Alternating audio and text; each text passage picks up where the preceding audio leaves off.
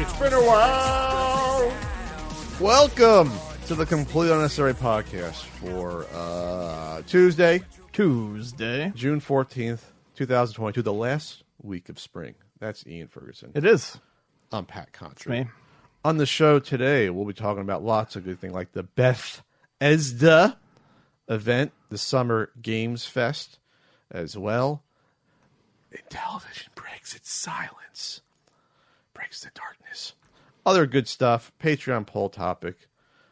Ian discussed pinball a lot on the exclusive. Yeah. The exclusive We Patreon podcast at patreon.com/CU podcast. Talked about the just announced Toy Story 4 table by Jersey Jack. Jersey Jack. I met Jersey Jack 10 years ago. And then we spiraled into other machines. Very nice person, Jersey Jack. Yeah. How was your weekend? Oh, it was good. It was dandy? It was great. I went to we've got a friend who lives here who's moving out of town at the end of the month. And their girlfriend actually came into town because it's her birthday week. So I went to the zoo with them, and it was one of the first times in a long time where I did basically everything. The 4 hour, The 4 hour double track down, go to Africa, come back around. Yes. Yeah, it's about 4 hours to see everything except the kid stuff.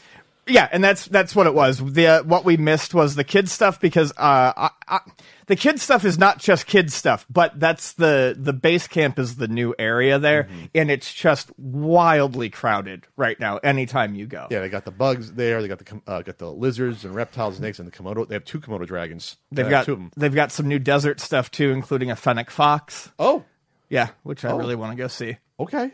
They're cute. They're adorable. Yeah, The Arctic fox wasn't there anymore. They replaced the Arctic fox by the polar bear. So yeah, that was really fun. I was worn out. We went to Obi Noodle House that night for dinner. One or two. Great stuff. The first one. I don't ever go to the second one. Too loud? The first one's pretty loud too, but the second one's way too loud. I remember the first time I went to the Old Nude House too. This was like 8 years ago when it first opened, whatever it was. It was a meeting with a gal, and I sat at the bar, and I just remember the bartender being super obnoxious and like teasing me in front of her, and I like snapped at him during it because I wasn't drinking. I was driving. I was like, I'm not drinking. Right. And he's like, oh, everyone, this guy's having water. And anything I fucking said, I didn't make a scene, but I said something to him. I basically said, like, don't fucking test me. It was really fucking weird. Sorry about that, Ian. No, I mean that's a really bad look for a fucking bartender too. It was almost like trying to. Bartenders are supposed to like- keep everything responsible. If someone's there being responsible and tells you they're the DD, you don't fucking make fun of them for it. It was one of those sort of things where he was like doing it, trying to like maybe look bad in front of the woman I was with. It was like one of those sort of fucking alpha sort of attempts. Weird. And like I don't usually get at people I don't know, but like that was it. Sorry, Ian. Go on.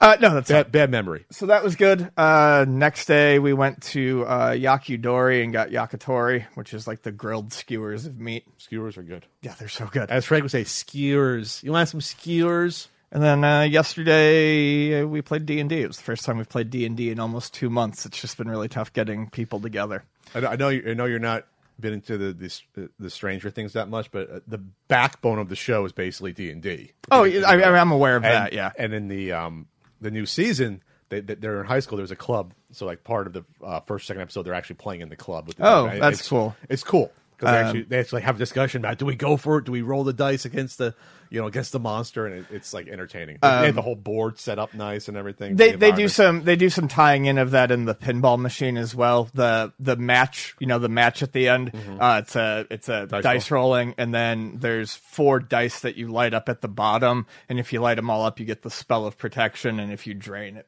puts you back into the game. In this season, which takes place at spring of '86. They build in some of that satanic panic stuff with like, oh, D&T's. That's cool. Yeah. So they built in some of that into the plot. So that's what's not so clever about it, which I never brought up until now, is that they have 2 Nintendo references in the spring of '86 in the show. Exactly. I thought you brought that up last week. Not on the podcast. Oh, okay. Must have been when we were talking.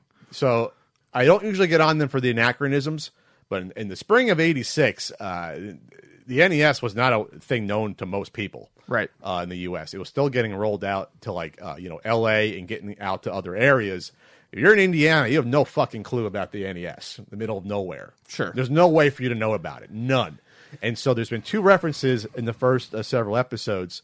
The first is this is what makes it weird. The adult, the guy who they introduced in season 3, who's like the conspiracy theorist guy, he's a great actor. I know who he is. He's like, kids today, they're doing all this stuff and they're playing their Nintendo, and I'm like, that's something you would have said like 3-4 years later. Sure. Once it's like not in '86, you would have said Atari, because Atari is still like the predominant thing, and then one of the 4's little sister. She says, if I do this for you, I want a Nintendo with Duck Hunt. And it's like, come on, man. Like, it's so on the nose, and I usually don't get after it. But even if they waited another year for like the last season to throw, they blew their wad on the Nintendo references a year too early. Right. Like, the 2 writers, they're not from the U.S. They probably don't know any better. But like, someone should have said, listen, guys, you got one shot at this. You got to do Nintendo stuff in '87. Because that's going to be the last season, not '86. That's the only thing that annoyed me so far about this season. Sorry, Ian. I mean, that's your thing. So yeah, what did you do this weekend? I don't know. What I looked at Nintendo N64 carts for like 9 hours, double checking. That's what I did this weekend. All right, that's what I did. One thing I've wanted to mention for a few weeks now, and I haven't yet, is Retrobit is doing a release of Avenging Spirit, and while we usually mention the Retrobit stuff, we're both pretty happy with like everything that comes out. Quality is great, and quality is good. Reasonable prices. This is a big one for me because it actually is one of the few systems I still buy stuff for. It's hilarious how people think that like I have a massive video game collection. It's very funny to me. You always see that shit in like the comment sections, like, "Oh, these guys with their big collections," you know. It's like I have under 400 games. I don't see those comments. I don't look for the trolls. Anyway, I do still buy a lot of stuff for Game Boy. Avenging Spirit is a game I've always wanted. I'm just not willing to pay the price of it. I never heard of it. So this is a fantastic reissue to see. It's aimed right at my heart, and I'm definitely going to pick that up. I would love to see. It's not Jalico, but I would love to see Trip World come out. That's Sunsoft if they're going to do more Game Boy stuff. And there's also I can never remember the name. There's a Jalico game that stars a car that looks a bit like the City Connection car, but it's a platformer. Okay. And I can never remember the name. Since they've clearly got the Jalico license here, I would love to see that. Is this like this only came out in Europe? Is this like the Mr. Gimmick of the Game Boy? No, basically? It came out here. Oh, it did. It came out here with like really, really awful art that doesn't make any sense. Oh, there's none available to buy on eBay. It's that hard to find, at least from the U.S. I'm looking at it. Yes. Wow. Okay. So I can't. Oh, there is one that's sold. It's a detective on it. Yeah, but it's a ghost. Yes. Why did they change it to a detective? Because you do play as a detective at various points in it. It's a guy it's a gangster with a Tommy gun. Yeah. On the cover. Basically, you play as a ghost and you can possess different characters. Oh, and that's why wouldn't you push the cute little ghost character? Come on, that should be in the forefront. What I did not know is that it started as an arcade game. Okay. I actually had no idea that was the case. So it looks like this has sold, a bunch of these sold probably when they announced this, because it looks like a bunch sold in March, April. So, but they come up for sale. One went for $1,300 complete, and then cart only between looks like $100 and $150 for the cart. So, okay. See, that's the spirit, no pun intended, of doing these remakes. You should do it for these good games that no one knew about or are tough to find and are expensive. I don't always want to sound like I'm bashing on them because I like a lot of the music releases, but the this isn't Retrobit, but the other company that's done re-releases of like Lion King and Mega Man 2, I am 8-bit. Yeah, I don't get it. They're overpriced. That's the problem too. Yes. They're like way overpriced for what you get. These sets usually are pretty damn good. They send it to us every once in a while. My pal Brenofloss, 10-year anniversary this year of Nintendo Bohemian Rhapsody. Holy shit, I'm old. Remember we did that for the marathon. It was a tier. Yep. He's produced a party game that's done very well. It's very good, called Use Your Words. The sequel, Use Your Words 2, is now on Kickstarter. There's about 2 weeks left. If you're into like the Jackbox or the party games, like check it out. It's one of those sort of things where you sync it up with your phone, but you play it on Steam. And there was a Switch version that came out. Originally it was Wii U, then because that's how long ago it was when the Wii U was still around. Jeez. And then it went to Switch. So yeah, check it out. It's they're very well done games. They're fun. I've played them before. You want to talk Summer Games Fest, Ian? This stuff is at this point I feel like a little outside of our wheelhouse. But Summer Games Fest, which is kind of like E3 Light, it's the Jeff Keighley.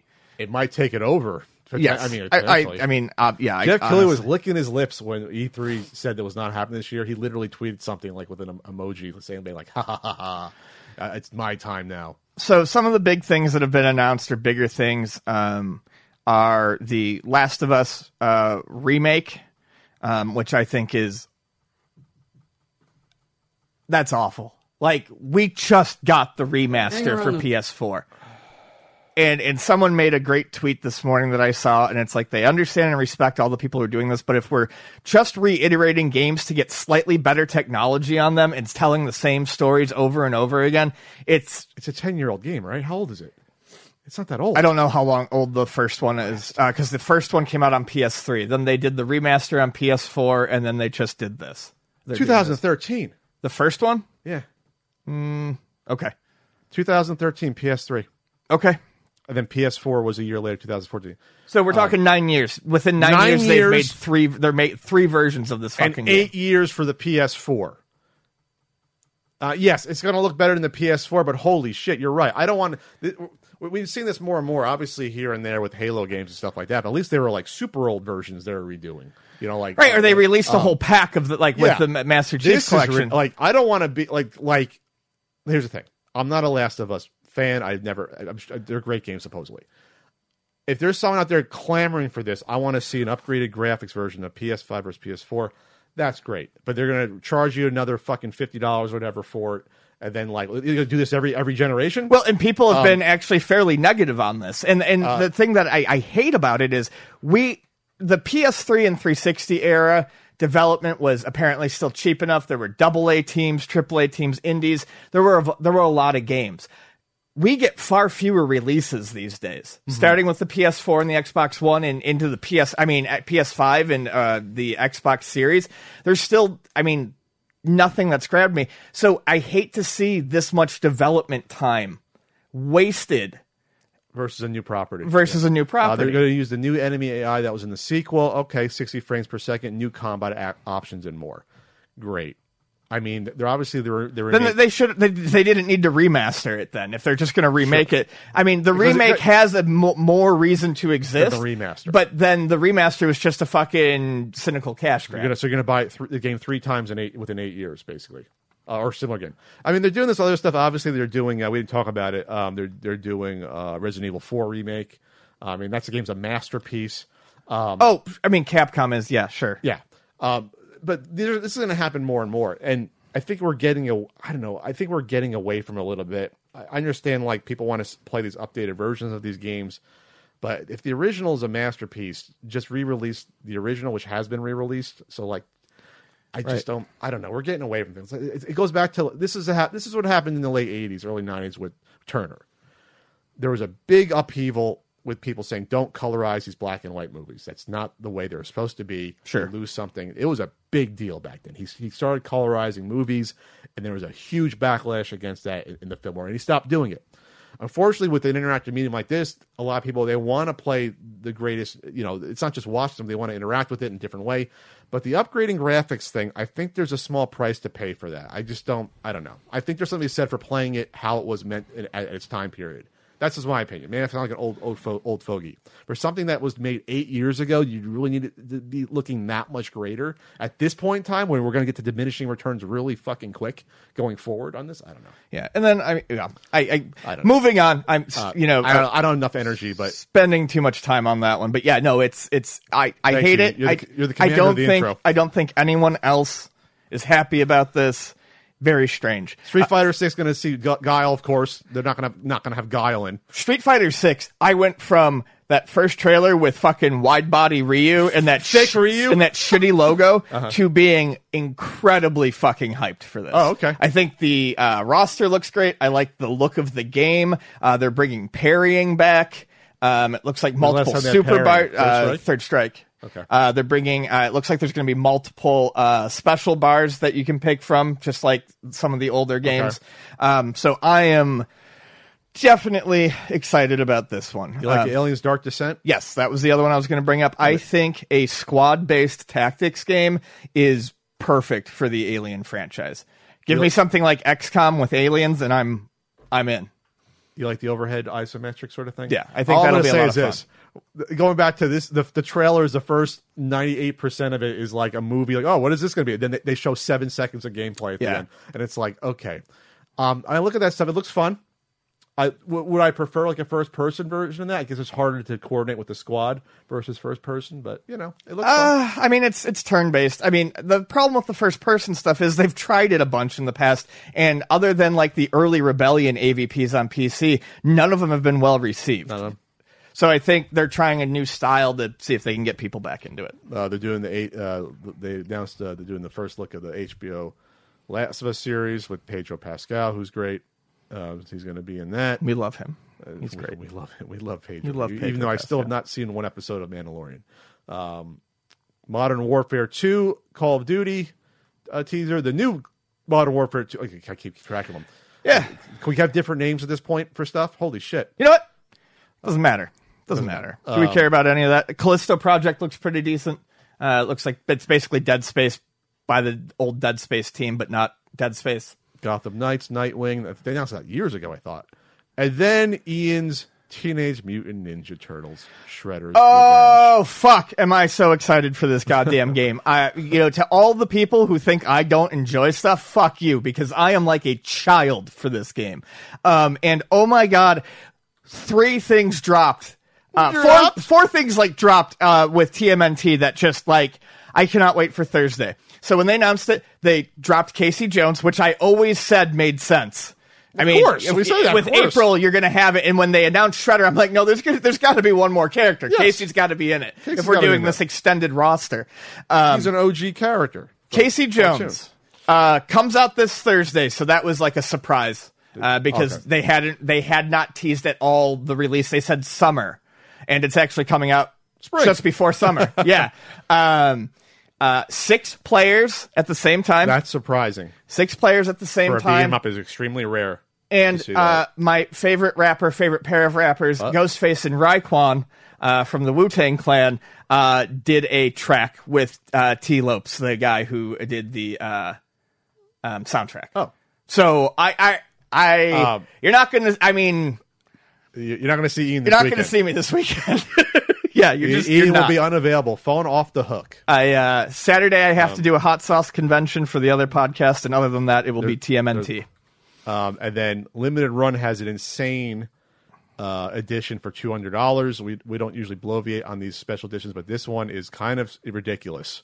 This one has Josh's fingerprints all over this. Yeah, Shredder figure.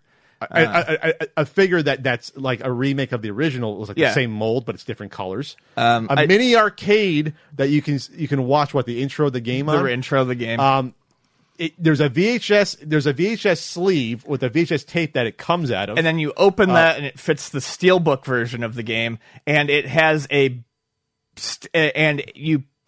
there's that you can put the game in. So the steel kit box is empty. The actual game comes in a case that's on a blister card, which actually looks pretty cool. That's pretty cool. And then you can just take the card out and put it in the steel. The soundtrack on CD. Yeah.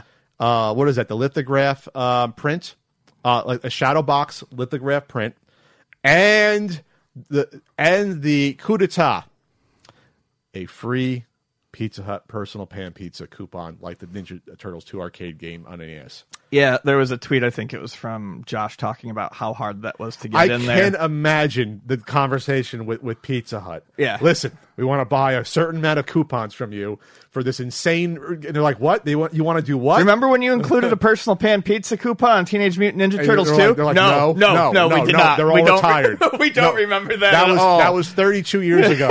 No one remembers that. or 30 years ago. Like, no one remembers that shit. So, yeah, you can obviously just buy the game, the physical version for, let's see, $35 on Switch, and then they have the VHS versions for $65. But, like, this $200 version, if I was, like, if I had, like I said, room for this stuff, I would go for something If like I this. had space and I was still a collector in like the more, in the way that usually means, I would absolutely buy it. And a full-length strategy guide as well. Yes. Like, and sprite stickers, everything. This could be probably, like, to me, like their finest, like, edition they've done in terms of, like, we're going to give you everything you want. Yeah. With this. It's nuts. So, but next week Ian will have the review, and maybe Pat will too. For Oh, the game. jeez, yeah. I don't. You won't be able to shut me up about it. I'm I'll hoping. I'll have to be captain intro Yes. that week. I'll have to take it over there. If you're an athlete, you know the greatest motivator of all is the fear of letting your teammates down. After all, a team is only as good as its weakest link. So you owe it to those wearing the same jersey as you to be your best every time you step on the field. That's why there's no vape in team. When you vape, you can expose your lungs to toxic chemicals that can damage your lungs. If you're a step behind, the team's a step behind. Brought to you by The Real Cost and the FDA. Speaking of which, everything announced at the Xbox Bethesda Game Showcase, I believe this is still kind of part of the They're whole doing summer it this thing. morning as well. I think it's more than one day. I didn't know Okay. that. The only thing I'm particularly interested in is, I think, Starfield looks very promising. Starfield is a game I thought Private Citizen would eventually, Star Citizen would eventually sure. be if they actually fucking completed it. It looks incredible. There's going to be, 1,000 planets you can visit? 1,000. And my feeling is that there's probably care put into those. It's not just procedurally generated. It's probably like There's going to be some procedural Yes. generation, I'm sure, but Right. there's clearly going to be set pieces that they trot out. Yes, I think. I always wanted a true sort of sequel in spirit and tone to something like Privateer. Yes, there's been ones here or there that kind of got it right, but this combined with, like, this is eating Star Citizen's lunch because this is doing everything. You go to the planets, you have first-person shooter battles, you fly away. Like, this is it. This is a game where if I'm afraid to play games like this because I will never stop playing. This is it. Space exploration, getting your ship, go around, do all space missions, and then go on the planets. Like, this is, I'm afraid when they make these games, but this is it. This is a game that's going to be nuts. Like people, you described to me, this is going to be like Elder Scrolls, but in space. Yeah, exactly. Which is nuts. So, but they are pushing it back. It's going to be next year, which is fine. That's fine. No rush. Take your time. Take your time. I do feel bad for everyone that put in tons of money into Star Citizen and sees this and they're like, well, this is the game we wanted. This is a game we thought we were going to get years ago, and now we have bits and pieces of a game. This is it. Anything else from that you want to comment on? That's the big one.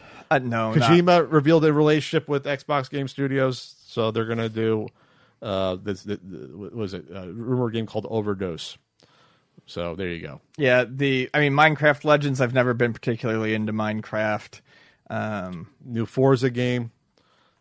They're big racing game. They're good, but not something I'd be into. So there you go. Are you into UltimateNintendo.com, Ian? Are you into finding deals on our baseball series? That made you laugh. That was an awful one. Yeah. Because it was so awful. Enamel pins. We're down to 7 or 8 enamel pins right now.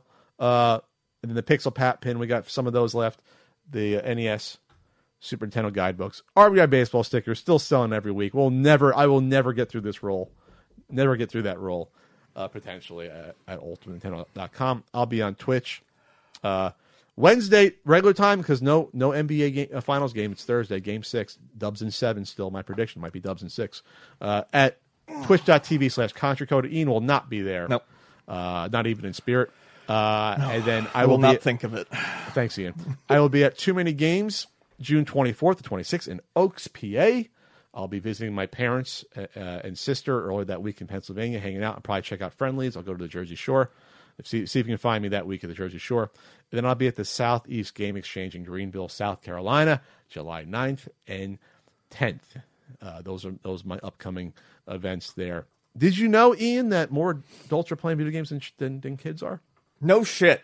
A new study says so. Mark Salton, USA Today special. We've said a million times on here that video games, while obviously loved and enjoyed by kids, became an adult hobby. We were the first generation to grow into it. Or entertainment medium. Yeah. I mean, like it's accepted. It's Right. It's no longer it's no longer just for kids. home video games is, if you start with the Atari 77, most people do, it's 45 years old. It's 45 years old. So like that's like the vast majority of the population that's been alive between then and now. I mean, like, come on, since the mediums started, the only people that haven't played video games are like older boomers, basically, and then like the generation before that, like the World War II generation that are still around. Like that's it. Like everyone else grew up with video games, so it's like it is what it is. The average age is 33 years old, according to the report commissioned by the ESA. Why are you wasting your money, ESA? Why are you wasting your money on that? Yeah. Their quote, the fact that we're seeing more people over 45 years old playing than under 18 just speaks to the growth and adoption of gameplay. No, it speaks to the population numbers. I mean, just pure population. There's more people between, over 45. I mean, yeah. Oh, plus, for the first 5 years, you're not playing games unless you have a tablet in your hand. So right. It's really more condensed, more I think about the age. But 45 isn't that, when you think about 45, you grew up potentially with the NES. You're a teenager with the Super Nintendo. That's 45. That's like prime video game culture years. Sure. Late 80s to 90s. Like that's it. Like that's the age we're talking about here. I wonder if they're counting computer games. Remember that first decade of computers was mostly older people playing. Those people are probably in their 70s by now. Sure, but they're probably only accounting for console.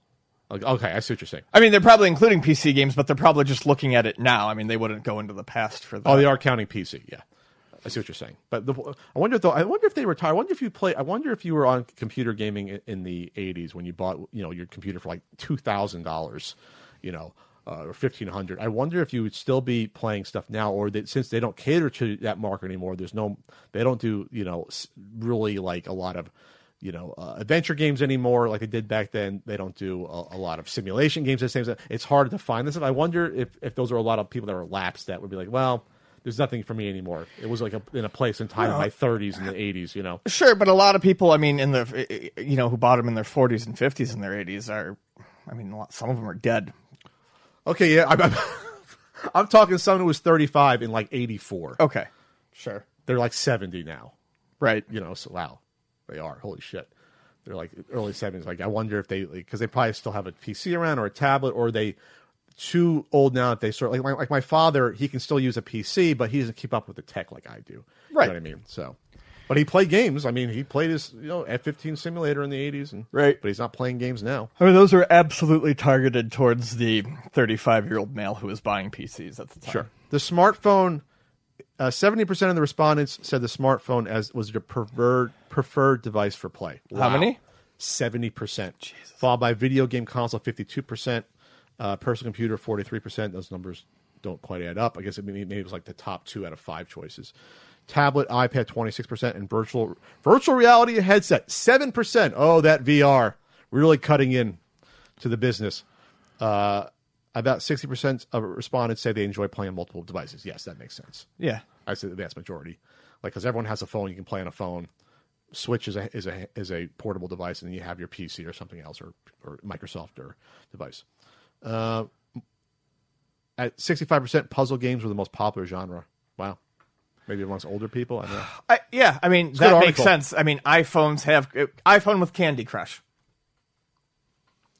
That magic market that was supposed to be swayed by the Intellivision Amico. Good article. Check it out. There's some little tidbits here. And then they say that E3 will be back in full force next year. We shall see. We shall see. Or Jeff Keighley ate their lunch this year. Then stuff like the Bethesda showcase. Nintendo, like I said, does their directs. Like, there's no need. There just isn't. Yep. Sorry, E3.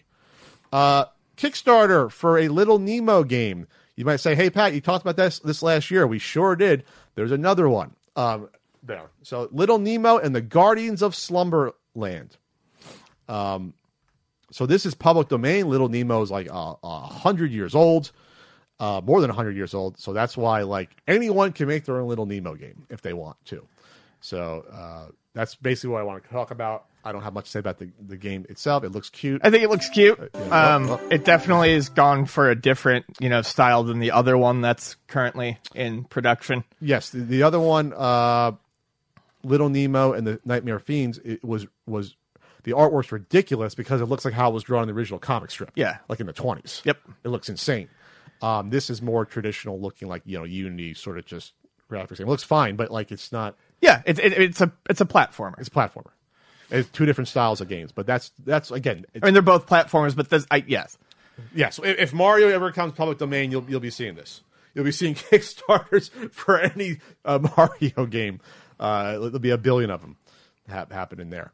Sega responded to fan feedback about Sonic Frontier, saying it doesn't bother us. This is from a Go Nintendo article. Any comments on this, Ian? I mean, no. They probably shouldn't bow to fan pressure because it sets a crazy precedent. However, It did with the movie. yes, I don't think people saying, hey, this game needs to be delayed is that bad of a thing. You could delay the game and make people happy. It's not...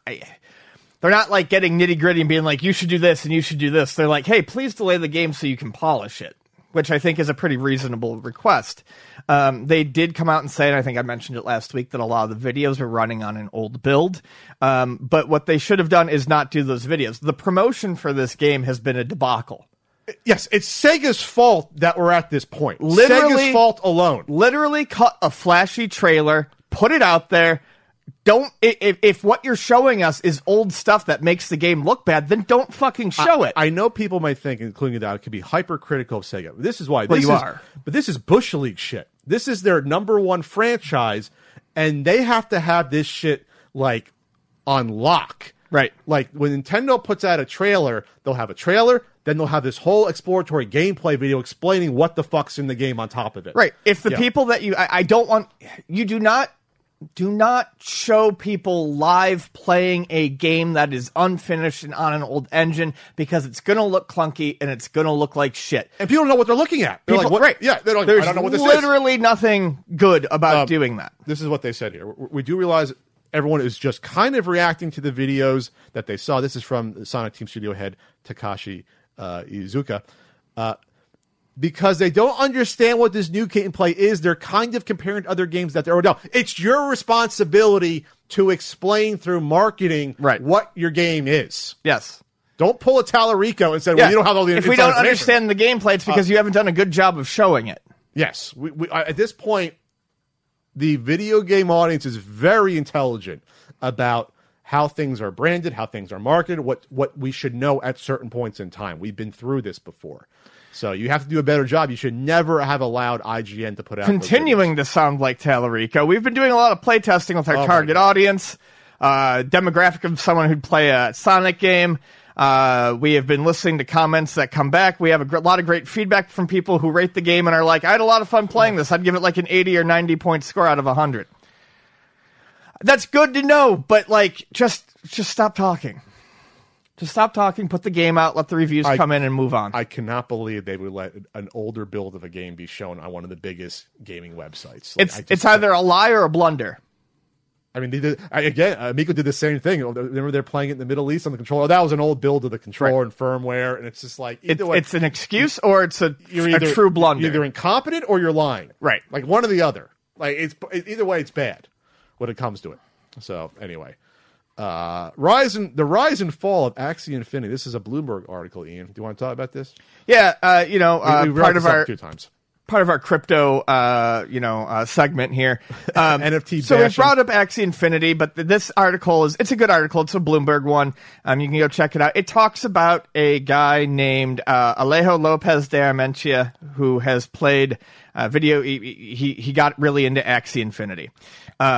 He's spent, I believe it says in here, something close to $40,000 on Axie Infinity. Oh my god! But buying the characters and such. Yes, so basically he's poured about $40,000 into his habit since last August. He professes he likes the game, but he also makes it clear that recreation was never his goal. I was actually hoping it could become my full-time job. Yeah. It goes and it talks a little bit about... so basically there are various ways to make money from Axie. You can breed, which means you take 2 Axies you own, mix them together, and you apply a certain number of smooth love potions and a certain number of Axie Infinity shards, both of which I believe are also tokens on the market, to make a new Axie, and then you sell it. What's an Axie? The little blob. The little blob. You have a squad. You fight other teams. It's an extraordinarily simplistic game, from what I understand.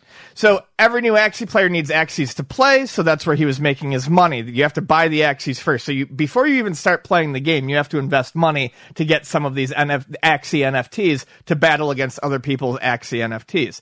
He said last August, when it was popular, he was making 300 to 400% on his money in 5 days. He said it was stupid. Literally, he says it was stupid because people were getting into it. But now that's falling apart. I do want to talk about Axie's creator, Sky Mavis Inc. This is disgusting to me. I mean, we all know I hate corporate speak, but this is just beyond the pale. We believe in a world future where work and play become one. Talk about a fucking dystopian nightmare. They said in a mission statement on their website, we believe in empowering our players and giving them economic opportunities. Welcome to our revolution. Sit the fuck down. Sit all the way the fuck down. So this game has raised a ton of money in investment. According to this article, $160 million from investors. You get venture capital involved. They try to evaluate the company at $3 billion. The whole point is this economy fucking collapsed the past months. It's fucking collapsed. This game is dead. The economy is dead. And then what are you left with? You're left with guys that spent $40,000 on a game. You have nothing. You know, like that's what the message is on this shit. This is interesting though. They released a new version of Axie, like a semi-sequel called Axie Origin, with upgraded graphics and tweaks to gameplay. Here's what's surprising about it. It doesn't have any cryptocurrencies or NFTs involved at all, because Sky Mavis has learned that players don't want to engage in new games that have crypto added. So the company that arguably had the most successful cryptocurrency game is like, the market's not there. They realize it. We got to get out of this. It's not sustainable. Just keep our whatever core is left and just make a fun game. Yeah. And make money that way. Wow, make a game that's just fun and make money off of it that way. Wow, and people just spend their, spare time playing a game for fun and not working. This is also gross. Zerlin, Mavis co-founder Jeffrey Zerlin says he empathizes with people who lost money, life-changing sums in some instances, but he added that a crash that got rid of Axie profiteers could have its upside too. Sometimes having to flush out the people who are just in it for the money, he said. That's just the system self-correcting. Your entire game was just for the fucking money. So they had two currencies, Ian? Yes. It looks like Smooth Love Potions and Axie Shards or some Infinity Shards. And once traded as high as 40 cents, I guess, per portion. Now it's 1.8 cents. Wow. That's pat math. That's like a 90% decrease, 95% decrease, something like that. And then AXS, which have been worth $165. I have no idea what that is. Or maybe that's an Axie. I don't know. $56. And then March 23rd, I saw this on the Web3 is going great, I believe. Hackers robbed Sky Mavis. We talked about it. They robbed this company of $620 million in cryptocurrencies, and that probably contributed to the bottom falling out, because they probably just started just offloading the shit and just ruined the. Holy shit! The future, Ian, the future. It's a really long article. It's a good read. I'd suggest it. I mean, we don't necessarily have time to keep going on it, but it goes on for several paragraphs. That's an intro. Goes into how they met, et cetera, the people who ran it. But it's an interesting look into this. And the point is, this was deemed as a success, and it still failed. Yes, exactly. This was the model. Oh, there's people in the Philippines that are playing this game and making money. Like, this is like a big thing, and it's like, now it's collapsed on itself. This portion of the CU podcast is brought to you by Monk Pack. Monk Pack offers low-sugar, keto-friendly bars which are plant-based, gluten-free, and non-GMO. They're the perfect snack for anyone who's trying to eat better or cut back on sugar and carbs without sacrificing taste. Monk Pack Keto Granola Bars and Nut and Seed Bars contain 1 gram of sugar or less, 2 to 3 grams of net carbs, and each bar contains 150 calories or less. Monk Pack bars have an amazing chewy texture and come in delicious flavors like sea salt dark chocolate, coconut cocoa chip, which is my personal favorite. I love this one. The coconut cocoa chip is delicious. I love the sea salt dark chocolate nut and seed bar, but also the peanut butter dark chocolate. Oh, mwah. Yeah, no, I mean, when I was a kid, we had some of those granola bars that had like peanut butter and chocolate chip, but they weren't healthy. They weren't good for you. These are good for you, and they're delicious. Yeah, they really do remind me of like the granola bars that you used to get in your lunch as a kid. They're great for a quick breakfast, a snack between Zoom calls, a guilt-free decadent dessert. They really do taste like that. By shopping online, you can avoid another trip to the grocery store and have Munk Pack delivered right to your door. These bars aren't just for people eating keto. They're a great snack for anyone looking to reduce their sugar intake while still enjoying delicious, flavorful snacks. They contain real ingredients that are delicious and nutritious for your whole family. In addition to being keto-friendly, the bars are also gluten-free, plant-based, and non-GMO. There's no sugar, alcohol, soy, or artificial colors.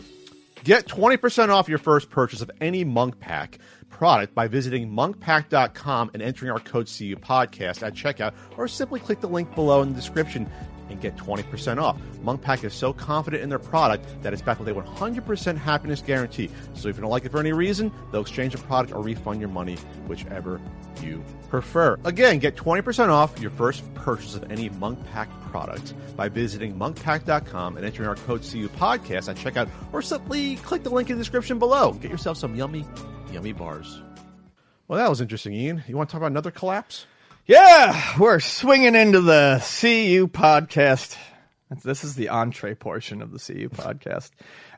So Intellivision broke their silence. Lot to cover here, but they sent out an email. Do we want to read through this entire email? Oh, yeah, I believe Okay. we do. They sent out an email and also posted, I believe, on their Facebook group. Greetings. It has been a while since our last official update. It's been a while. And I thank you for your patience.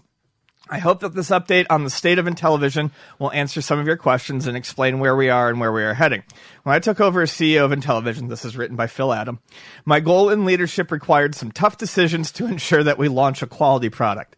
We pulled down our investment campaign on Start Engine. I'm not going to stop and comment on everything. I have some things I want to comment on, but this in particular, so I don't forget it, Start Engine pulled the campaign down. You're a fucking liar. They said they pulled it. After it launched in February of this year without better visibility of the path to profitability, this was the right decision in the short term. Oh, real quick. If you didn't have a visible path, why the hell were you trying to take money from more people? Right. Why? Yeah. Phil. If you admit that you had no path that was really visible at that point. That means you didn't have one when you were asking for $5 million, and you certainly put it out there that you knew what you were going to do with those $5 million and get another $5 million too. Yeah, we can get back to that. Okay. Yeah, we'll get into it. Any funds committed by Start Engine investors were returned in full. Of course, this required us to take other financial measures to make up for the foregone new investment. We have dramatically reined in operating costs, which unfortunately required a significant reduction in staff. Our resources are focused on engineering and testing to ensure we have a quality system, as we cannot succeed by producing anything less. Just a quick point. Focusing on engineering and testing means the system's not done and never was. No. We are... And real quick, we didn't talk about the people leaving the company. People have looked at... because they happened so fast, it was just like we couldn't keep up with it. Gatoroos on the Intellivision _ Reddit had like a chart tracking when people were leaving based on it, but they have almost no one left compared to like 6 months ago. Right.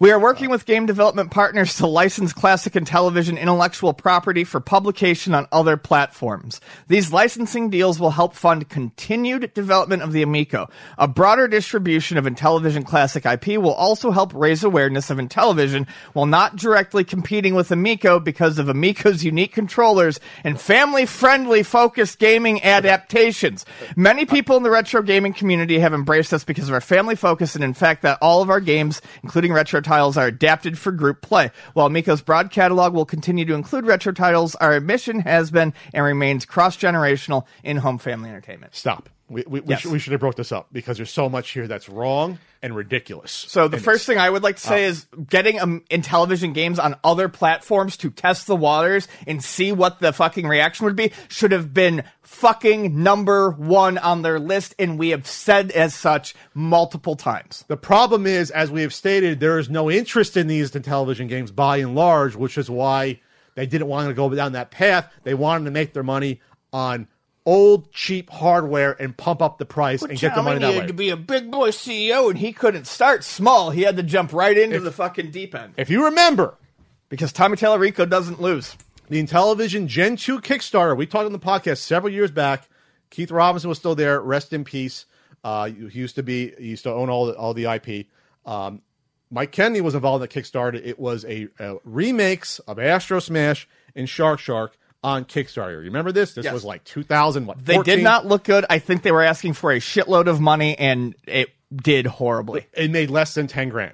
Yeah. It was bad.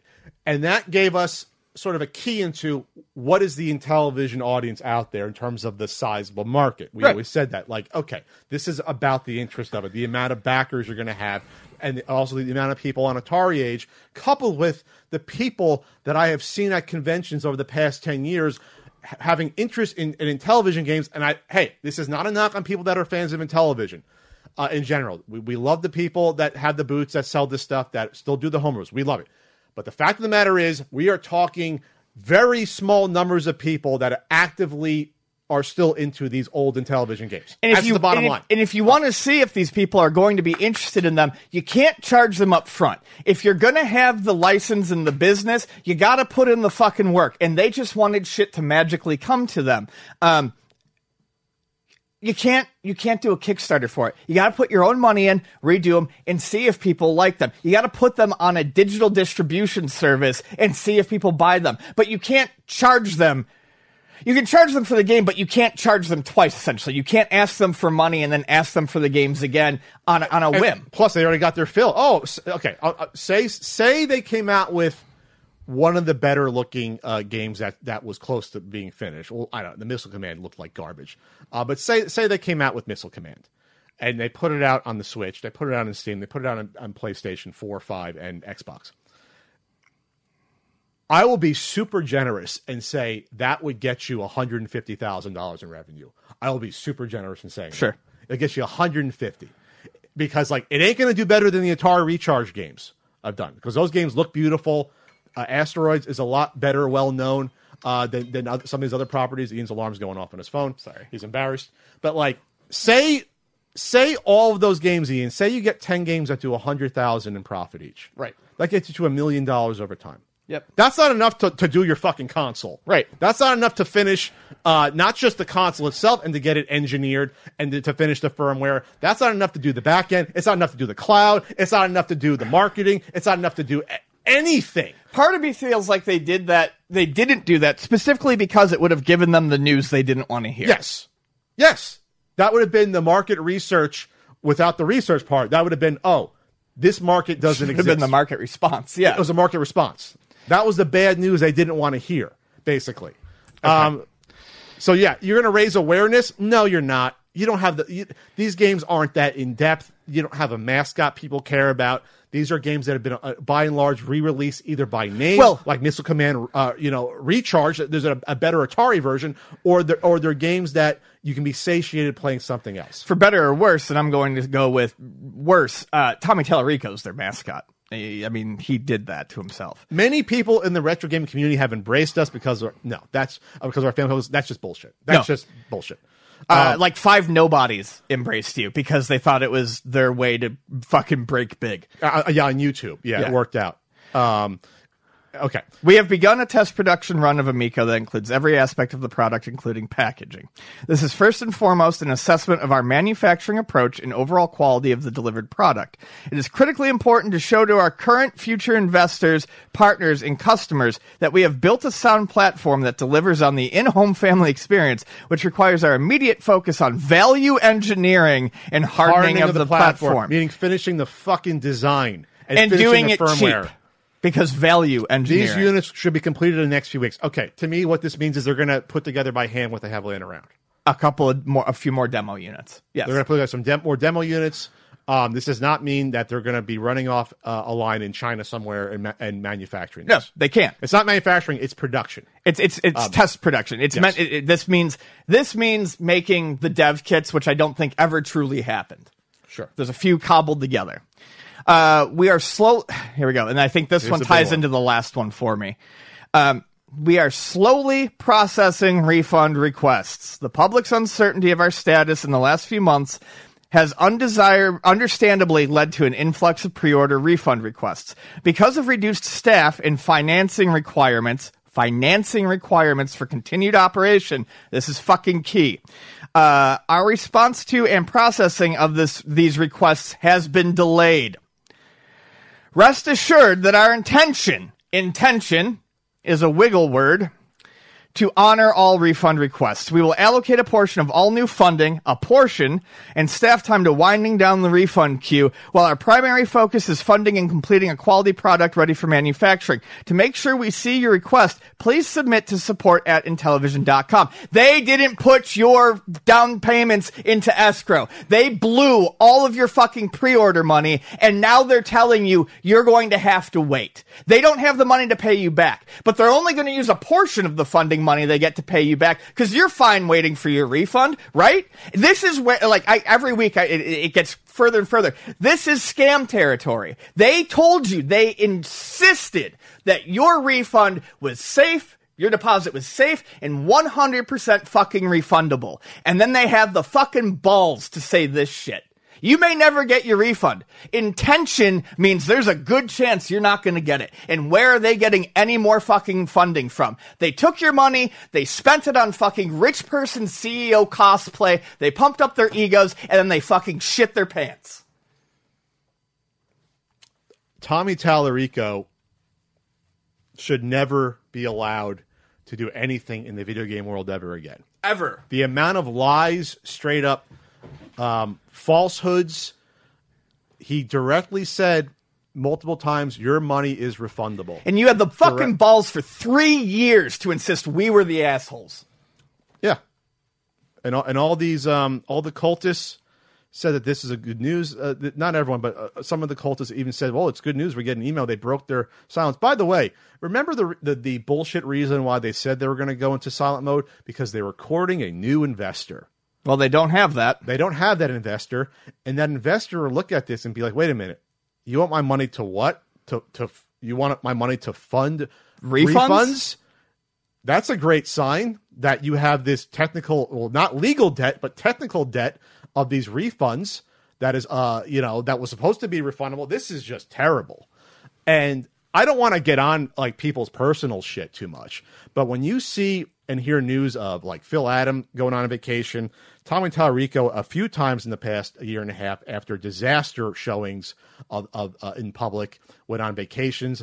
He was posting pictures, traveling around. Whose money is that on? It's on people that pre-ordered it.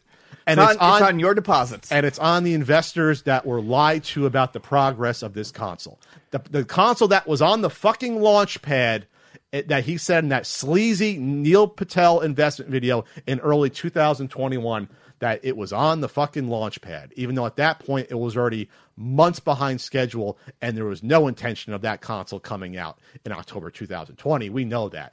And they probably even knew at that point it wasn't coming out in the fall of even 2021. They knew. They had to have known. They're either gross incompetence or they're just straight up scammers. And at some point, Ian, it bleeds together. Tommy 100% felt like if he just put this out into the world, the money would come to him. Due to his magical fucking thinking. Due to his contacts in the industry, his people from Virgin Games back in the day and Interplay and all this stuff, that, this was just going to conjure itself up and the naysayers be damned. And this is where we are. The intention to refund. We will focus our initial mass production on fulfilling pre-orders and supplying our two major distribution partners. Who do you still have? Are you counting GameStop? GameStop canceled all the fucking orders. Koch Media, probably in Europe. They're the main distributor in Europe. You can and maybe Amazon. I don't know Amazon directly, but the focus will remain. I think maybe Best Buy Canada, maybe. So they talk about two major distribution partners, but then they immediately in the next sentence go on to say the focus will remain on direct orders until our cost structure can support the margins required for retail channels. It's never going to be able to.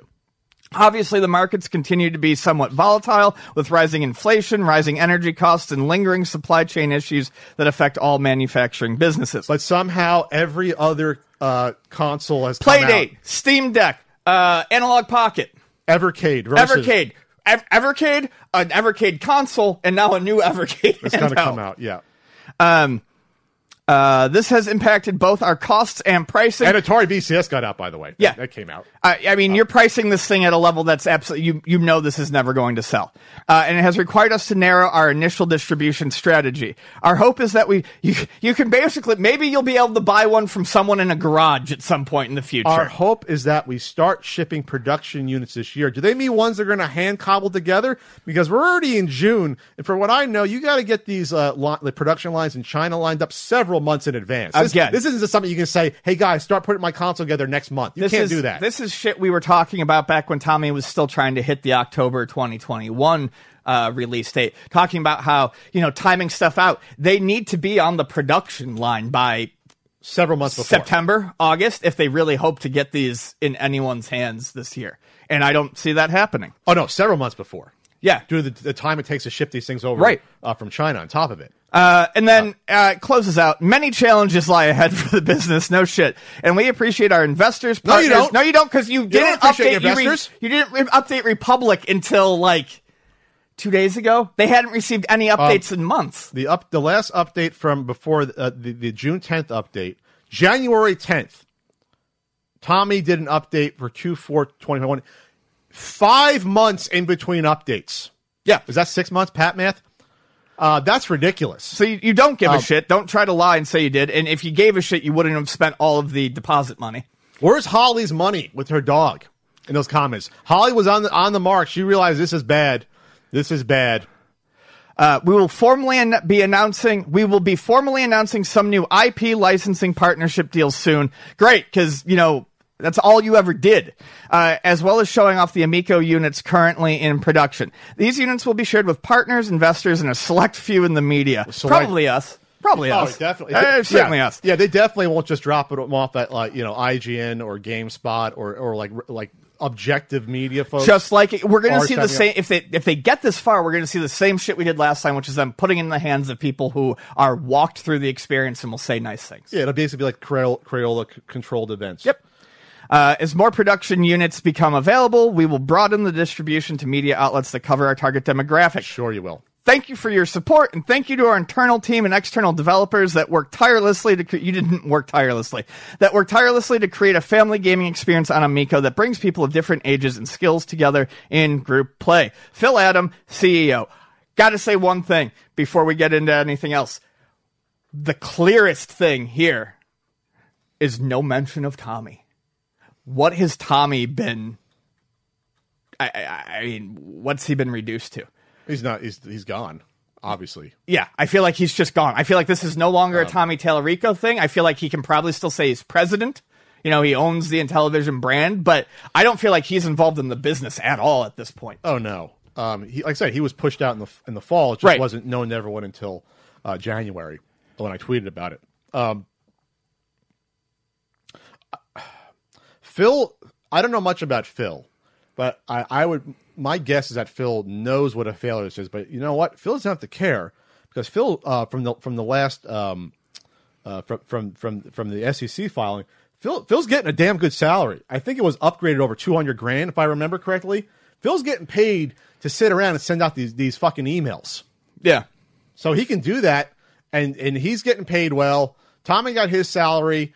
For a couple years, at least 2-3 years, got a lot of his loans repaid. Not everything, but remember, if there's a bankruptcy hearing, people like Tommy and people like Nick, the CFO, they get first crack. And Sudesh with his loans, these are the people that get a crack at what the company is still going to have if they file bankruptcy. Yeah. He got this letter out in between his morning shit and breakfast, and he hasn't thought about you since. No, the fact that this is what we get after months.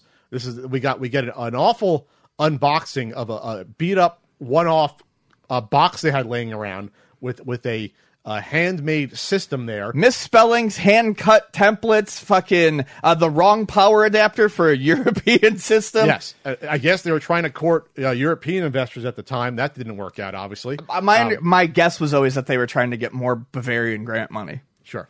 I wonder what they think, the people in charge of that, if they're going to at some point be like, what the hell is going on? Or I don't even know what's going on with Fig/Republic. If they're owed money as well, I believe, to a certain extent. So like The fact of the matter is, what I wanted to see from this, I'm not saying that this is ever going to be a good outcome. I would have loved to see something like, you know what? We messed up, and because of that, we're going to work for free on this until we make this right. Of course, that's never going to happen. Of course, you're never going to have Tommy say something like, says he's disappeared. He's gone from this. He's going to pretend this never happened somehow because this is like this is fucking shameful. Because he's behavior. cowardly. He's a fucking coward. It's just shameful behavior the past few years from a fucking adult that used to be involved in the game industry to a certain extent and now has whatever overstates their fucking importance. Whatever goodwill they might have had in the industry is just dashed forever. But I would love to have seen, you know what? We messed up. We're going to put our own money into this. We're going to eliminate any and all existing loans to ourselves on the board. And you know what? Maybe I'll put some of my more private money in. Maybe I'll sell my fucking Ferrari or my Spider-Man statue or this other shit and try to make this right. At least do that to get the money back to the people that are owed refunds, Tommy. Can you at least make that right? We know this isn't going to come out in any large shape or form besides some handmade units we're going to see on some lower tier YouTube channels in order to get more business. Can you at least get the refund money back to people and call it a day? At least that wouldn't make a square. That at least show that you have some small version of a soul left when it comes to these things. That's it. And then you can't talk about this at all on the Intellivision Facebook group. It's not allowed to ask about where's my refund. If you talk about the refund situation, it's bad vibes. It's bad juju. You're just bringing down what's supposed to be a good time. Yeah. Real noble effort there on the Facebook group. Just fucking slime balls all around. Yeah, but you knew this is where it was going to end up. Yes. What I would have liked to have seen is a little bit different than you. I would have liked to have seen just a bit more honesty here. We might get this many units out. Things are in a bad situation. We don't think we're ever going to get to main production. Please contact us if you want a refund. We'll get it back to you as soon as we can. And I feel like but there's no money though. There's no. I know. Unless Phil said I'm not taking a salary and Tommy's not and Nick aren't, and we're going to give some of our money back and make that a number one priority. There's no money there to do it. I go back to a prediction I made ages ago. I think we might see a few of these hand cobbled systems. I'll say 5 get out to people. And it's not, again, it's going to be, like I said, even if this does make massive manufacturing, I guarantee you there's not going to be a back end. It's going to essentially be an overglorified, flashback? Overglorified flashback. It's going to have fancy controllers, but what's on that fucking thing is all you're ever going to get. Because they don't have the money for... They don't have the money for a back end. They don't have the money for anyone else to finish their games. Or support, or customer service. Right. And this is still me banking on the fact that what they said is true, which it isn't, that these games that the launch games are done. They're not fucking done. You're going to get half-baked shit in a fucking foot bath. But even... What do you mean foot bath? It looks like a foot bath. Is that what you mean? Yes. Oh, boy. They're racists. They're literally gaming racists. I guess we can close on the fact that will the bankruptcy be next? I don't know. But the fact that we're going to get these updates because there's nothing else to say, there's never going to be good news. Unless someone comes in and says, hey, I got $30 million, I can take care of all your problems. They find some insane lunatic rich person that has the money to save this. And that's just to save it to get it out the door. It's still going to be a commercial failure. This is going to be it. I mean, if they haven't found an investor at this point, to save this. And they've been trying literally since 2019, the summer, from my source told me, is that's when the main investor pulled out. When they showed it at E3 at a hotel suite that they booked or hotel room, and the investor saw this and said, what the hell is this? And got cold feet. Best decision you ever made financially, by the way, sir or madam. After that, this has been a long sort of slog to find real money investors the past really 3 years at this point. Take a fucking hint. No one thinks it's a good idea. Yeah. and now you've wasted what's the word? $17 million has been wasted on this between. Remember that Ark got over $1 million. Ark manufacturing never manufactured. That's a waste of $1 million. $1.5 million. All the salaries, all the loan payments. Sudesh's got a fee for doing the loan, not even counting the money he's owed. They still have to do that fucking $100 off of every system. Sudesh might be picking the carcass of this if this goes to bankruptcy hearings. Sudesh might own Intellivision properties after this. It's nuts. You can't make it up, but it's all because of one person, Tommy Tallarico. There you go. Ian, we got a Patreon, don't we? Yeah, we do. You go to patreon.com/CU podcast. I do writings weekly. You get a full video podcast. You get bonus bits. There's bonus bits, and you get to vote in these polls. Second place, defending Richard games that most people dislike, 30%. First place, majority, 70%. What potential mini console would interest you the most? I guess that doesn't exist right now in the market, Ian. So I would like I like portables. I would think a Neo Geo Pocket Color Mini would be very interesting. Not a mini, but perhaps a unit that was redesigned and sold with multiple games on it, because the Neo Geo Pocket Color is a great system, but the prices on those games have just continued to climb. So my take on these sorts of things is all re-releases, remasters, etc., mini consoles should really focus on including the games that are both considered fun and expensive or difficult to obtain. Sure. I would also like to see, and I realize that this kind of means flashback, but I would love to see a well-done ColecoVision Mini. We have the flashback, which, from what I understand, from my understanding, the Intellivision flashback and the ColecoVision flashback both suffer from some issues. Mm-hmm. I think some of them are running basically NES coded versions of the games, so they don't play exactly the same. I could be inaccurate on that, but I'm fairly certain. I think it was even Frank who told me that it was either the Intellivision or the ColecoVision one, or maybe both, used something like that. I would love to see a ColecoVision one that I don't know why I don't own that. That's my favorite pre-Atari pre-Nintendo system, a ColecoVision flashback. I don't know why I should have that. Yeah, I love the ColecoVision. I had one, I got rid of it, and I'm kind of pissed I did. Especially because Vonnie's store just got a bunch of really good ColecoVisions. It's pre-HDMI. That was still composite. Yeah. Wow. That was 2014? Wow. Oh, really? That was 2014? Wow. So there's not even an HDMI version? I feel like that should be... I'm not sure how well that would sell versus Atari, but I feel like that would be something that's why we don't have it. But that would definitely be something that I would want. You know, when I was thinking about it last night, I think ColecoVision would really be it. I wonder, well, just to stop real quick, I wonder did they deal with those assholes at Coleco Holdings that have the trademark? I wonder if that's one of the reasons they don't want to at this point. Sure. Or because then they have to get some money to use the fucking logo at least. They wouldn't have to for the name. Right. They wouldn't have to, but for the logo they would. So, yeah, I think that's where I would go. I would still like to see a decent Atari. I don't think any of the flashbacks have ever been particularly good. Really? See, I like these old games, but I don't want to collect them individually. I thought the gold one got good reviews. Oh, the gold one might have. Yeah. Did the gold one have the paddle as well?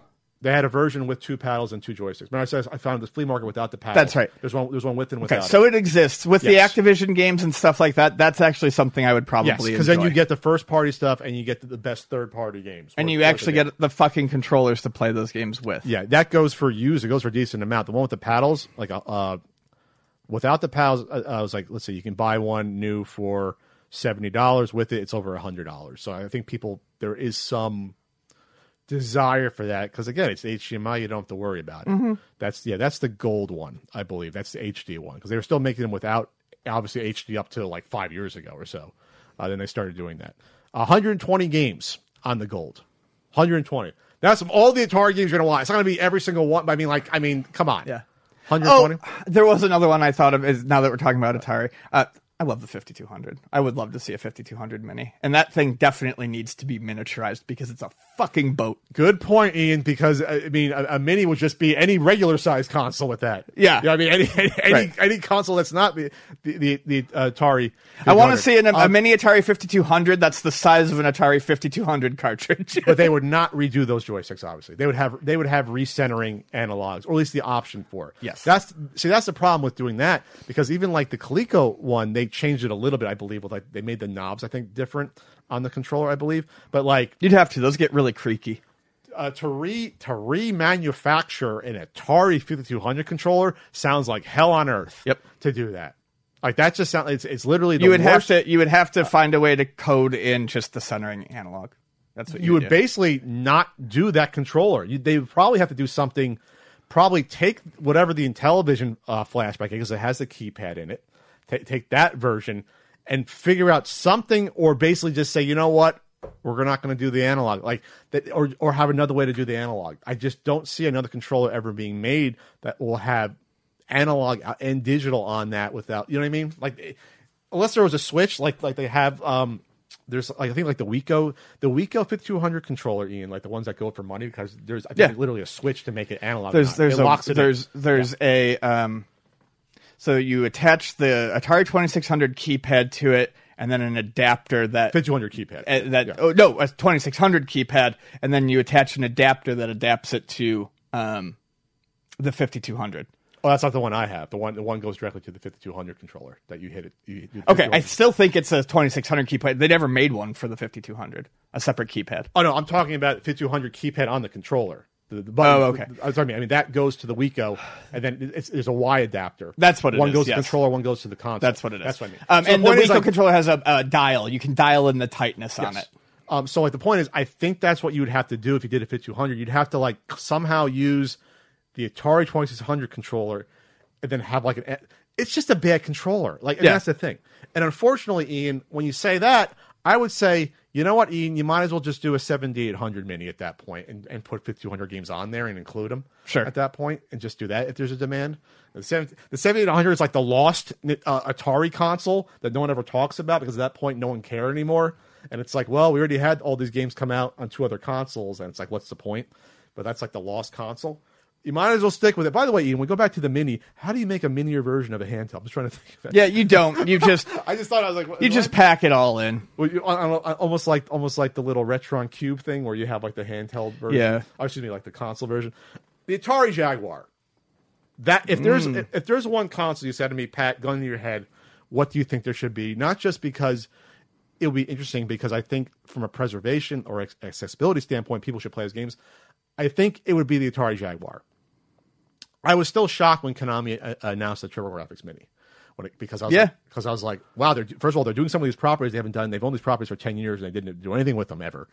And we're going to do a Mini. And the Mini was in demand, I think, because a lot of people were like, wow, for the first time, I can play TurboGrafx-16 games on somewhat of like the same controller, because remember, the TurboGrafx in North America, no one cared about it for the most part. It was popular for a cup of coffee. Like for like a year, people were kind of into it. Then Genesis, Super Nintendo, and it died out a year and a half. That to me was great, because it was an educational tool, that Mini, for people to learn about the game, get into it, and be like, wow, there's some great games on here. Not saying the Jaguar has the same amount of great games as it doesn't, but there's some interesting games that came out in the Jaguar that people should play and check out. The Coleco, the Atari, the Jaguar, they're all things that I would want to see minis of, because it's interesting to learn about, even if not all the games are great, and you don't want to sink the money into learning about it on real hardware. Yes. Now, they could put every single game that ever released on the Mini, because there are only about 50 games released for the Jaguar, not counting the CD. You could literally, if you wanted to, because there's a lot of there's first-party games, a chunk of first-party, I'd say about half are first-party. And then there's some Ocean games, there's some Ubisoft games like Rayman on here, you can probably get the rights to. There's some Activision stuff on here. You could probably, US Gold, those games aren't really worth that much, the games that came out of Europe. You could probably, honestly, get the rights to every single game and have it released. Maybe the rights to Alien vs. Predator would be weird. That's the one. Because of the movie lives, but you could probably make a go of it, Ian, which would be interesting. Almost an interesting selling point. You're going to get every game that ever came out on this mini. Yeah, all 50. Like that would be really freaking cool. And I think from the notoriety of that, you could sell some. However, emulation on the Jaguar is really bad because of the insane double 32-bit architecture. Processor, yeah. This and the N64 are probably the worst consoles to emulate because of the architecture. I mean, I told you about how bad the N64 emulation is overall. This is worse than that. Because of that, another reason why this would sell well is because the emulation is bad, is because the consoles have gone up, the original consoles, because people want to play them. Consoles are so expensive. Several $100s just for the console. $350 was the last price at Luna. And that was probably low compared to now. Probably. If I looked at it now. So I'll look at it real quick. So because of all that, the games, people should play Alien vs. Predator. People should play Breakout 2000. Cybermorph just for shits and giggles. Stuff like their version of Doom just for the hell of it. You know, their Double Dragon 5. They had Flashback on there. They had Kasumi Ninja, the fighting game, was interesting. They had Iron Soldier games, which some people are into. I forgot they had NBA Jam Tournament Edition. I'd be interested. Wow, in I forgot about that. I would be interested in playing that just to see how awful it is or how it plays. Games like Raiden are on there. It's kind of hard to fuck up Raiden, but we'll see. Theme Park, good old White Men Can't Jump. They had a version of Worms on there. So again, there's good old Zoop was on there. So there's some interesting stuff on there. I think I would definitely purchase it. Sure. HDMI. Give me the controller. Make it the same adapter as a regular controller if you can find one. I'd be good to go on that. I think it'd be fun. Mm-hmm. Yeah, I think it'd be good. Agreed. Any other ones that you can think of? That's the main one to me. That covers it. Why is it all Atari stuff and then Coleco? I guess. Like I said, for me, I like exploring those libraries, but I might only want to spend a few minutes on each game. Like that's fun. Who the hell owns the rights to all those Manavox Odyssey 2 games? I wonder. That would be a cute little mini just for the. Has anything been done with the Odyssey 2 games ever? I mean, ever? Has there ever been a compilation put out, re-release? Has there nothing's been done with Odyssey 2? That's kind of surprising. I guess does Magnavox still own all those games? What has Magnavox been doing nowadays? Should I get the rights to put out a mini? Yeah. Would that be the CU console? Magnavox is still around, so I mean they must own the rights to that stuff. Yeah, I mean I looked it up. There's no real compilations or anything like that. Okay, well that'll be the next one we do, Ian. We got voice messages, Ian. Oh, we do. You go to anchor.fm/the CU podcast. You go, you leave a voice message. It doesn't have to be a long one. You don't have to bloviate too much. Just you get in, you get out, and you tell us that you got something interesting to ask. Hey, Pat. Hey, Ian. This is Max calling from Edison, New Jersey. I'm so sorry for calling New Jersey the armpit of the country. Oh. It's great. How about we talk it over some friendlies in Metuchen? Maybe around too many games? Have a great day, guys. Thanks. Well, that's in Jersey, Metuchen. So, like, there is a couple friendlies probably around Pennsylvania, too many games. So, you can buy me a peanut butter cup someday. Make it up to me, Max, at some point. Hey, Pat and Ian. John from Ireland here. So, for the 3 guidebooks, what are some games that you had to review that you hadn't played before that you had to play for either the longest amount of time or the shortest amount of time until you had to figure out what rating you wanted to give the game? Okay, about questions about rating times versus playing. I mean, I'll just use the N64 book because that's the last one that's been written. All the reviews are written. Just other stuff's being written right now. Carmageddon was the longest. I talked about it. I was like 8 to 9 hours. That was hell on earth. Right. Playing through the entirety of Carmageddon. Like, that was awful. And then a game like the arcade compilations, I mean, that's like, I played all those arcade games before. You play each one for like 5-10 minutes, see how it plays, making sure it's there. You're not playing. You don't have to do all the keys, 256 keys in Pac-Man, And then that's probably the easiest ones. Like, that's like the gamut of like compilations are the easiest.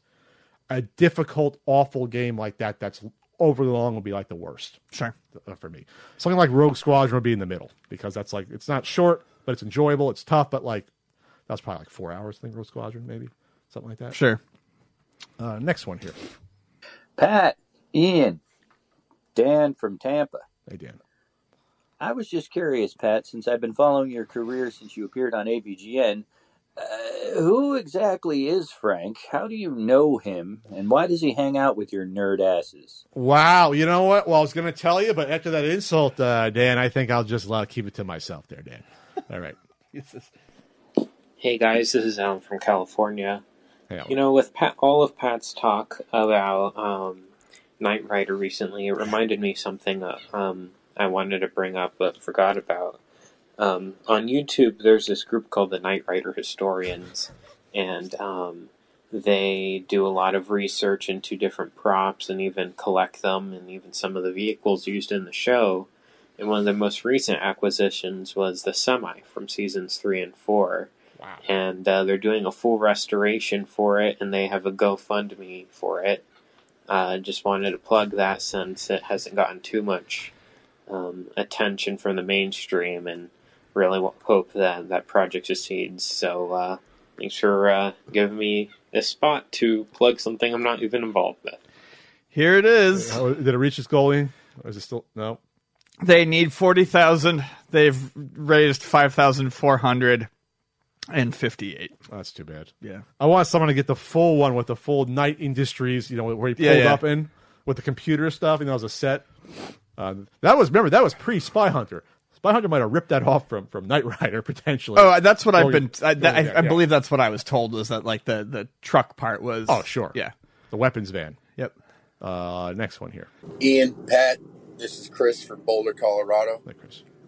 Been listening to you guys for years. Recently, I've been going back and listening to all your podcasts from number 1. I'm on episode 69 right now, and just wanted to remind you guys something that's freaking hilarious is when you guys go, limited, call in right now. We're going to throw in 10 fish fillet knives. I love you guys. Keep doing the good work. Bye. Well, the knife guy was not the card guy. No. The knife guy was a different guy. The guy selling the samurai sword stuff. I think Don West might have crossed over. He crossed over. I think he might have crossed over. I remember a younger guy selling the swords and knives. I do too, but I and granted, my memory on it is very hazy. We're talking 94. We're trying to remember 95. Yeah, but I thought Don West kind of did a little bit of everything for a while. Okay. I think he was kind of like a QVC pinch hitter. You're a utility man? Yeah, okay, yeah. You sell this? Okay. Yeah. The knife sets we don't talk about. No one needs that many knives. It was like you get 37 different knives for like $17 somehow. You ever see someone cut themselves? I have. On the show? Yeah. Oh, yeah. Oh, I don't remember seeing that in the show, like trying to put the knife back in. Yeah, little nicks and stuff like that, but like that, it was like the amount of knives you see at the booths at the flea market. Like, oh yeah, $20 you get 17 knives. It's like why? I was like, where do you get these knives from? Just one for in between each finger. Like it was like you said those martial arts stores, like in the indoor snack. Did your indoor flea market have like a martial arts store? Of course. Yeah, of course. It's like, oh, you can get ninja knives, throwing stars, grappling hooks. They had size, yes. the caltrops that you put on the ground. Yeah, that people could step on and get impaled on their feet. Just use Legos. Just use that leaves a mark. Doesn't make you bleed, but you want to die after that. Hey, Pat and Ian, this is Rodney from Asheville, North Carolina again. This question is mostly for Pat, but Ian, if you want to chime in, please feel free. I would love to hear your opinion on this subject. Pat, you've mentioned in the past that you have fenced in college. I too fenced in college, and it helped me find my avenue into the wider world of sword fighting, and I am currently a knight in the Society for Creative Anachronism for what that's worth, $5, and that will get me a cup of coffee. Wait, hold on. You're like a knight in Creative Anachronism. It's not quite LARPing, but it's like it's like recreation. Are those the ones that recreate like jousting and hitting each other, and they like, oh, you hit my arm like the it's like thing? Renaissance Fest shit and stuff like that. But anyway, are there any particular swords in video games that you find particularly cool or interesting or, noteworthy? The Katana Ninja Gaiden is so satisfying. The sound of the Katana is great. For me, two swords, at least visually, that I love. Cloud's Buster Sword. And the sword, I've loved it since I was a kid. The sword on the cover of Zelda 2. Don't ask me why. Now I think about it. The white sword in Legend of Zelda was my favorite sword. I loved that. It was. I loved it when I was a kid. I loved that it was white because it was unique because of that. Yeah. And whenever I got the Master Sword, I was sad. Yeah. Because the Master Sword was more powerful. Didn't look as nice. Yeah, it didn't look as cool. Yeah, the white sword looked great. It did. Looked great. Looked awesome. White and blue. I mean, it looked like a toy sword. It's fantastic. Basically. Bring back the white sword. Can the white sword get some play in some of these games? Is the white sword in Breath of the Wild? I doubt it. Master Sword gets too much shine. White sword. It's like the peanut butter Twix. No one talks about. They don't make them anymore. I found out, much to my fucking horror, because I haven't had one in forever. Hey, what's up, guys? Mason from West Virginia here again. Just a quick question. If Pat and Ian were to be Mario Kart DLC characters, what would you like your karts to look like? What do I use in the game when I play? I forget. I haven't played Mario Kart now in like a couple of years. I'd want mine to look like a little Jurassic Park Jeep. Jurassic Park Jeep? Yeah, that's what I would want. You ever see the one they have at the conventions they bring around? Oh, yeah. It's awesome. It's great. They bring around to some of them. I don't know. That's a good one. I got to think about that. How about a what was the three-wheeled little guy when it was red, yellow, and blue? That you sat on the ground and you pedaled. Why can't I think of like a big wheel? A big wheel. Yeah. Why can't I think of a big wheel? Sure. A big wheel. The OG big wheel I had as a hand-me-down from my sister got it at a yard sale, and I had it. And we didn't have the back part. We didn't have the seat part in the back, what you leaned against. That wasn't in with the peg holes. We didn't have that. I'll do a few more here. Hey guys, Chris from North Carolina here. I think I've heard you talk at some point about licensed games that should have existed. Oh, sure. And I'm curious, are there any properties that you personally wish could have gotten a licensed game? For me, it's definitely the Brave Little Toaster animated kids movie from 1987. That'd be fun. I love it. You've never seen the Brave Little Toaster? No. It's so good. If it got just an absolutely broken garbage game, I would love playing every minute of it. Thanks. Have a good one. I've said this before, but I'll say it again. There should have been a Highlander the series game. There should have been a Bloodsport game. That would have been that would have been like there was a Highlander game that was on like the Commodore 64 that was awful. That would have been the Bloodsport game. It would have been like in Europe they got so many weird properties for like computer games that didn't come out here. It would have been like ended up there. It would have been like Frank Dukes against Paco, and then again it'd be like a 3-tier sort of thing. That's it. Like one would have been cheap as hell. Oh yeah. What console? Let's see. Would have been the 80s, late 80s.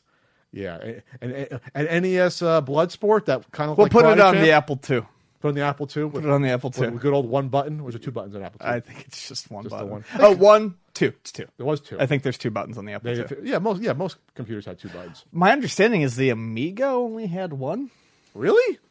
I could be wrong on that. Someone let me know. But I remember people saying like the Amiga had like great graphics and stuff for games, but like a lot of the games were tougher to do because maybe it was 2 buttons, but it was limited. Hey guys, this is Duffy from Louisville, Kentucky. I'm Louisville. curious as to what TV show, old or new, you think would make a phenomenal game that hasn't been done before, and why? Oh, did you and Chris coordinate this question? Is it a licensed TV show? I'm kind of shocked that there was one on the computer. I think I really needed an NES Price is Right game more than you possibly can imagine. Out of all the game shows that came out on there, Classic Concentration was on there, but you didn't do Price is Right, which was a lot more popular. I think that would have been a game that would have done very well on the NES or Super Nintendo. Like a Super Nintendo, that would have been a fantastic fucking game. You could have had like 12 mini games basically, and done the wheel spin because they had the digitized graphics by that point. You could have done that, and I think that would have been a hit. For me, I'll go to a couple of cartoons that were popular, particularly DreamWorks stuff. The DreamWorks Voltron reboot, and the DreamWorks She-Ra reboot. Okay. Both of them would have been extraordinarily prime for like video game topics. A lot of action, a lot of story, adventure, storyline. More modern game. Okay. Yeah, and you can make a lot more. You could, definitely flesh out levels and all sorts of stuff to do in it. They did make one Voltron game, but I can't remember if it was based on the new Voltron, but it was just like an overhead, like twin stick shooter thing, and didn't look particularly good at all. Twin stick shooter adventure game came out 2011. Okay, so that's before the new series, right?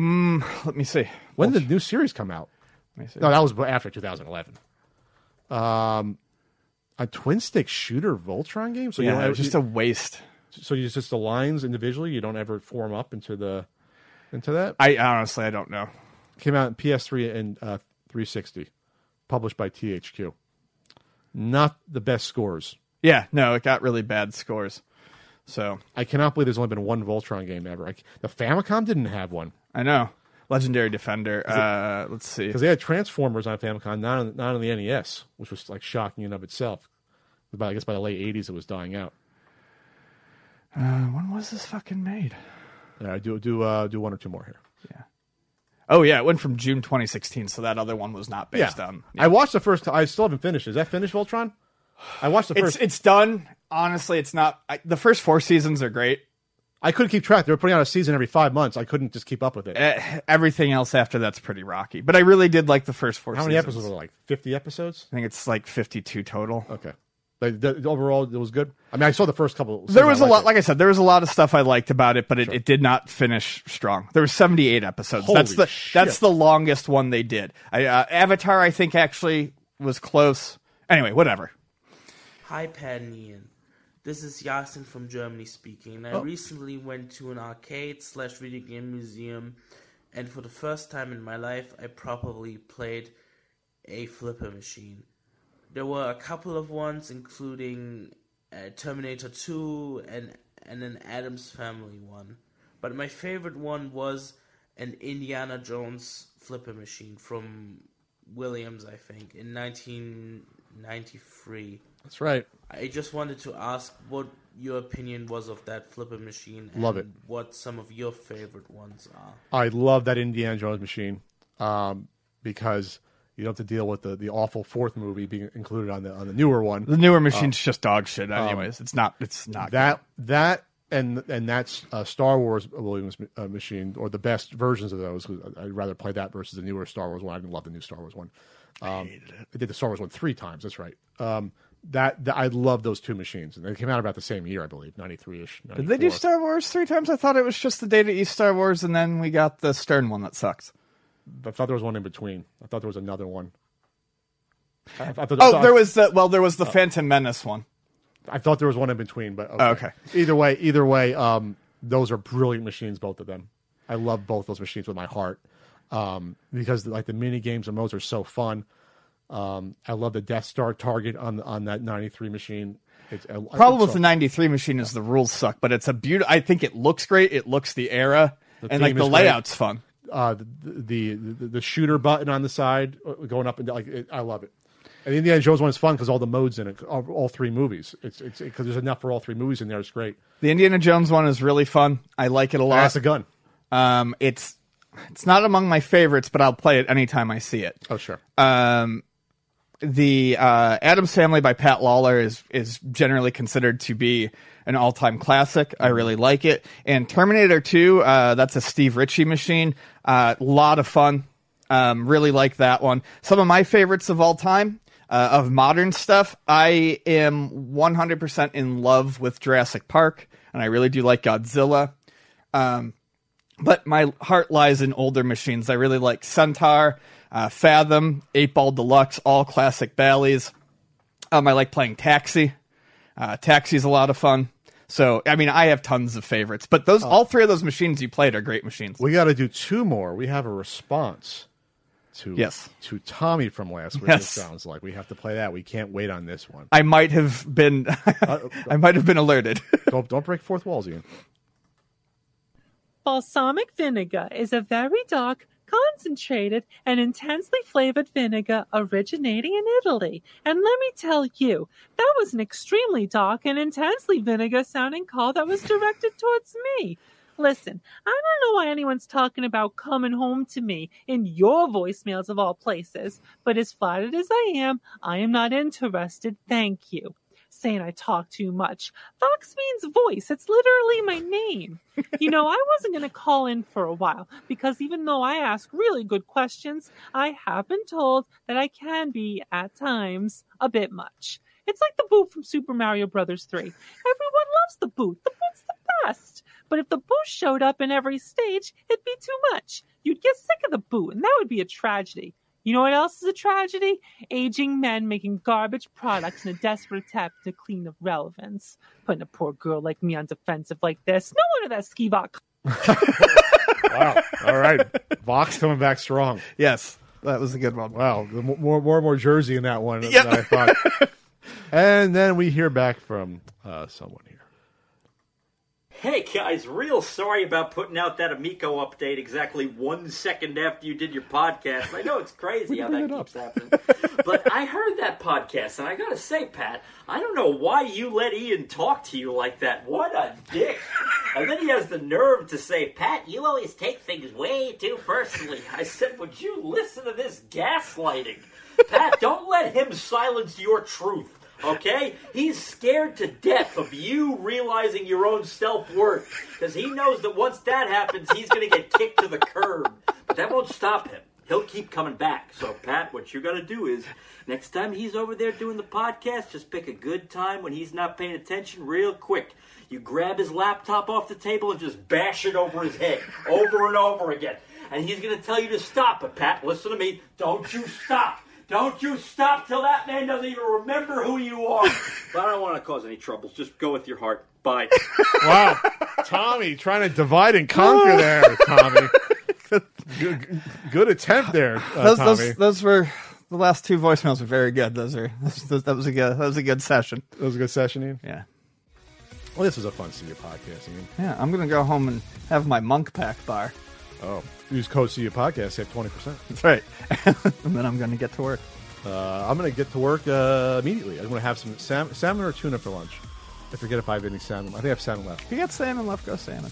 I love salmon. Salmon's so good. So good. It's the good fat. I love it. The good fat's good for you. That's what good fat is really good for you. Fucking love salmon. I tried eating the red salmon, the sockeye salmon. Yeah. I don't like it as much because there's less fat in it. It's a lot more dense, more protein, but I don't like it as much.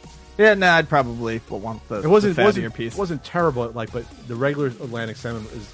If you ever have a sockeye, it's like really red versus like the orangey tint. It's like every once in a while I like getting that extra lean ground beef, but I feel like if you're going to make something truly delicious, you need at least an 80-20. Yeah, well, salmon, I don't know what the proportion sure, is. No, I mean, obviously. Yeah. I'm just saying. But again, that's the good fat. It's bad fat with the meat, with the garbage meat, but right. Yeah, no, it's really good. I usually have it over lettuce with oil and vinegar and Italian seasoning. The McCormick OG Italian seasoning that my grandma used to put on the salads. That's the one that I noticed you have. I have a big bottle of it because a little pinch goes a long way in a lot of stuff. But you have like the restaurant size bottle. That's all I found. So I'm going to start filling up the medium sized one. I'm going to start filling up. I bought 2 big ones on Amazon. I'm going to start filling it up. Allow me to recommend if you like the McCormick big bottle spices, get yourself some Montreal seasoning. Montreal seasoning. What's Montreal steak seasoning it's been around for a while. It's been around. It is coarse salt, coarse black pepper. Dried garlic, dried onion, and a little red pepper, and it's just like a great all-purpose seasoning blend. Okay, and it's good on salmon. That's what made me think of it. I like it on salmon. Well, I can buy the 7-pound one that McCormick has. 7 pounds for $25. That's a lot of Montreal McCormick grilling. Look at this. Look at that. Maybe start with just this tiny bottle and see if you like it. But if you want a refill, just dunk it in. Yeah. I guess. 7 pounds. Or maybe I can bring you a little baggie of it next week to try. They have a 1.8 pound one for $14. You got to buy 7 pounds for double the price. You're losing money. Yeah, it's like stealing. It's like stealing, as Frank would say. Is that restaurant 7 pounds? Yeah, that's a restaurant. You refill all the little ones, or you or the cook no, you use it for rubs and seasoning and stuff like that. 7 pounds. That's the one that we at the frat house like that. You'd order things like that, like gigantic ones from. You can't get those in stores. You get them from like a distributor or whatever. You probably get them at Costco or something. Yeah. Okay. Well, all right, Ian. You're holding out on me. I eat steak about once every 10 days. The point is though, it's not. It's good for everything. I like it on salmon. I like it on chicken. I definitely like it on steak or in burgers. It's good in burger meat. I only buy steaks if they're on sale. I buy either the sirloin when it's on sale for like $9 a pound. Or the New York strip is boneless New York strip steak is so freaking good. Now I see why people pay $90 for steaks. When I go to a steakhouse, I literally cannot ever consider ordering something other than a New York strip because I love a New York strip so much. So the New York strip goes on sale for like $13 a pound, so you're paying like $7 for them. Like, that's worth it. It's insane. It has the fat on the side. Yeah, I love so that. It cooks up real good, and you just cut it out. Love a strip. All right, that's it for the podcast. Yep. I'm hungry. This is fun. I gotta go. We'll see you later. Bye.